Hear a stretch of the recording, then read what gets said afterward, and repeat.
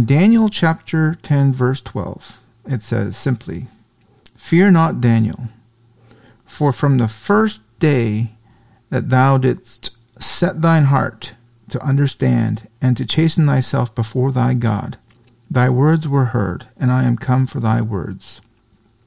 Sometimes we can have this false, almost Roman Catholic notion. And I say Roman Catholic because there is built into the system of Catholicism a very strong concept or idea of merit. But we can have this false notion that it takes some time for the Lord to pay attention to us. We're on day 500 plus of praying together in this fashion, and some of us have come on very recently. Maybe this is your first day, and it's not as if we have to wait till we get to the 100th or the 500th day before the Lord will pay attention to us. From the first day that we begin praying and setting our heart in this fashion to seek the Lord with our hearts, from that first day, thy words were heard. I take great comfort in that because I don't feel like I have to build up a treasury of merit in and of myself before God, before He will hear me. He will hear me from the first day. And that's a great comfort. And I believe that the Lord has been hearing us from the first day when we set our heart to seek Him. And I want for us to be encouraged by that. Not to pat ourselves on the back, of course, but to encourage us not to stop praying. We haven't only but scratched the surface of what the Lord will do. He still has not yet answered these great prayer requests that we've offered to Him, of seeing His name made great in all the nations, and His glory covering the earth as the waters cover the sea. We have yet to see that, or seeing our own churches revived, or our homes revived, or our own hearts revived. And so, but I want us to be encouraged that from the first day here in the case of Daniel, and of course Daniel had been praying for a long time. He's been in captivity now for many, many decades, and we're told in other places that he prayed 3 times a day, at least in his regular prayers. So I'm sure he had been praying for thousands of prayers. And yet it says that from the first day, God heard his prayer. And God hears our prayer as well. And He absolutely does. And I was reminded of that today when I signed that agreement. It was 3 years ago when I first stepped into Dr. Pettit's office and started talking about this idea. We had no idea where the funding would come from. Still don't. And yet here we are 3 years later. We are almost in. But the Lord does hear us from the very first day. Don't feel like you have to build up any kind of treasury of merit with God before you can be heard. That's the first thing. The second thing I wanted to mention was that there's often delays. We read about this here in the following verses, verse 13 and following.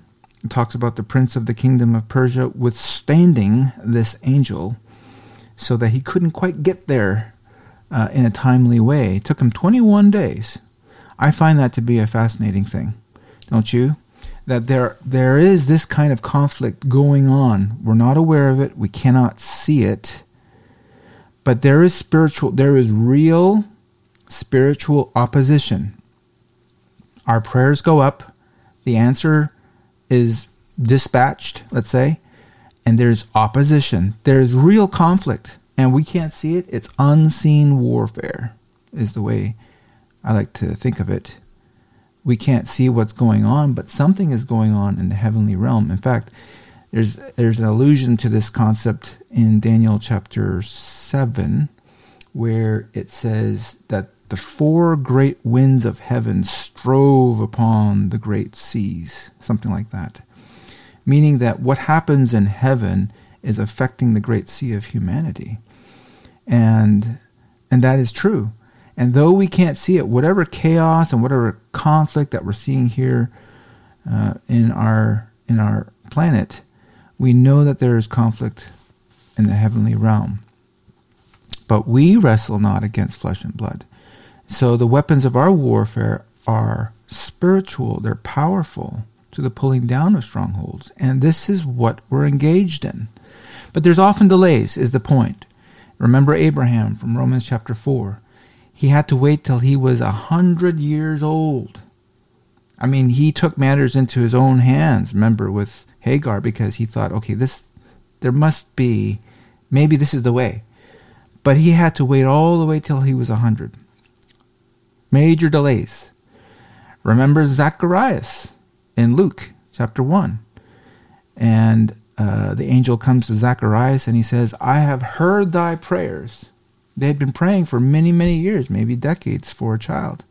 I have heard thy prayers. And it says that they were well stricken in years by this point. In other words, they had probably forgotten that they had been praying for this. And here comes the angel with much of a delay, humanly speaking. I have heard thy prayers. What prayers? Oh, the prayers from years ago? Yes, you see, they are heard. Our words are heard. And that should be a great encouragement to us. So what we are engaged here today doing, this is not wasted time. Keep telling ourselves that. This is not wasted time. Our prayers are heard. Our words are heard, even from the first day. And yes, there's conflict. There's delays. We won't see immediate results right away because we can't see all that's going on.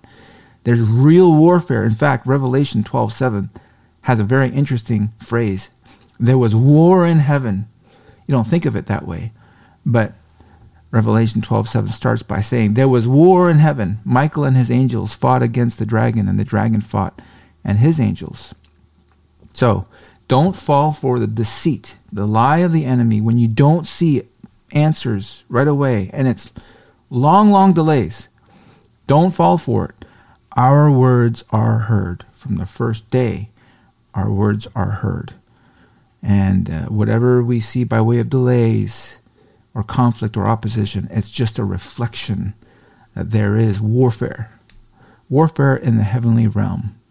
Fear not, Daniel. Thy words are heard.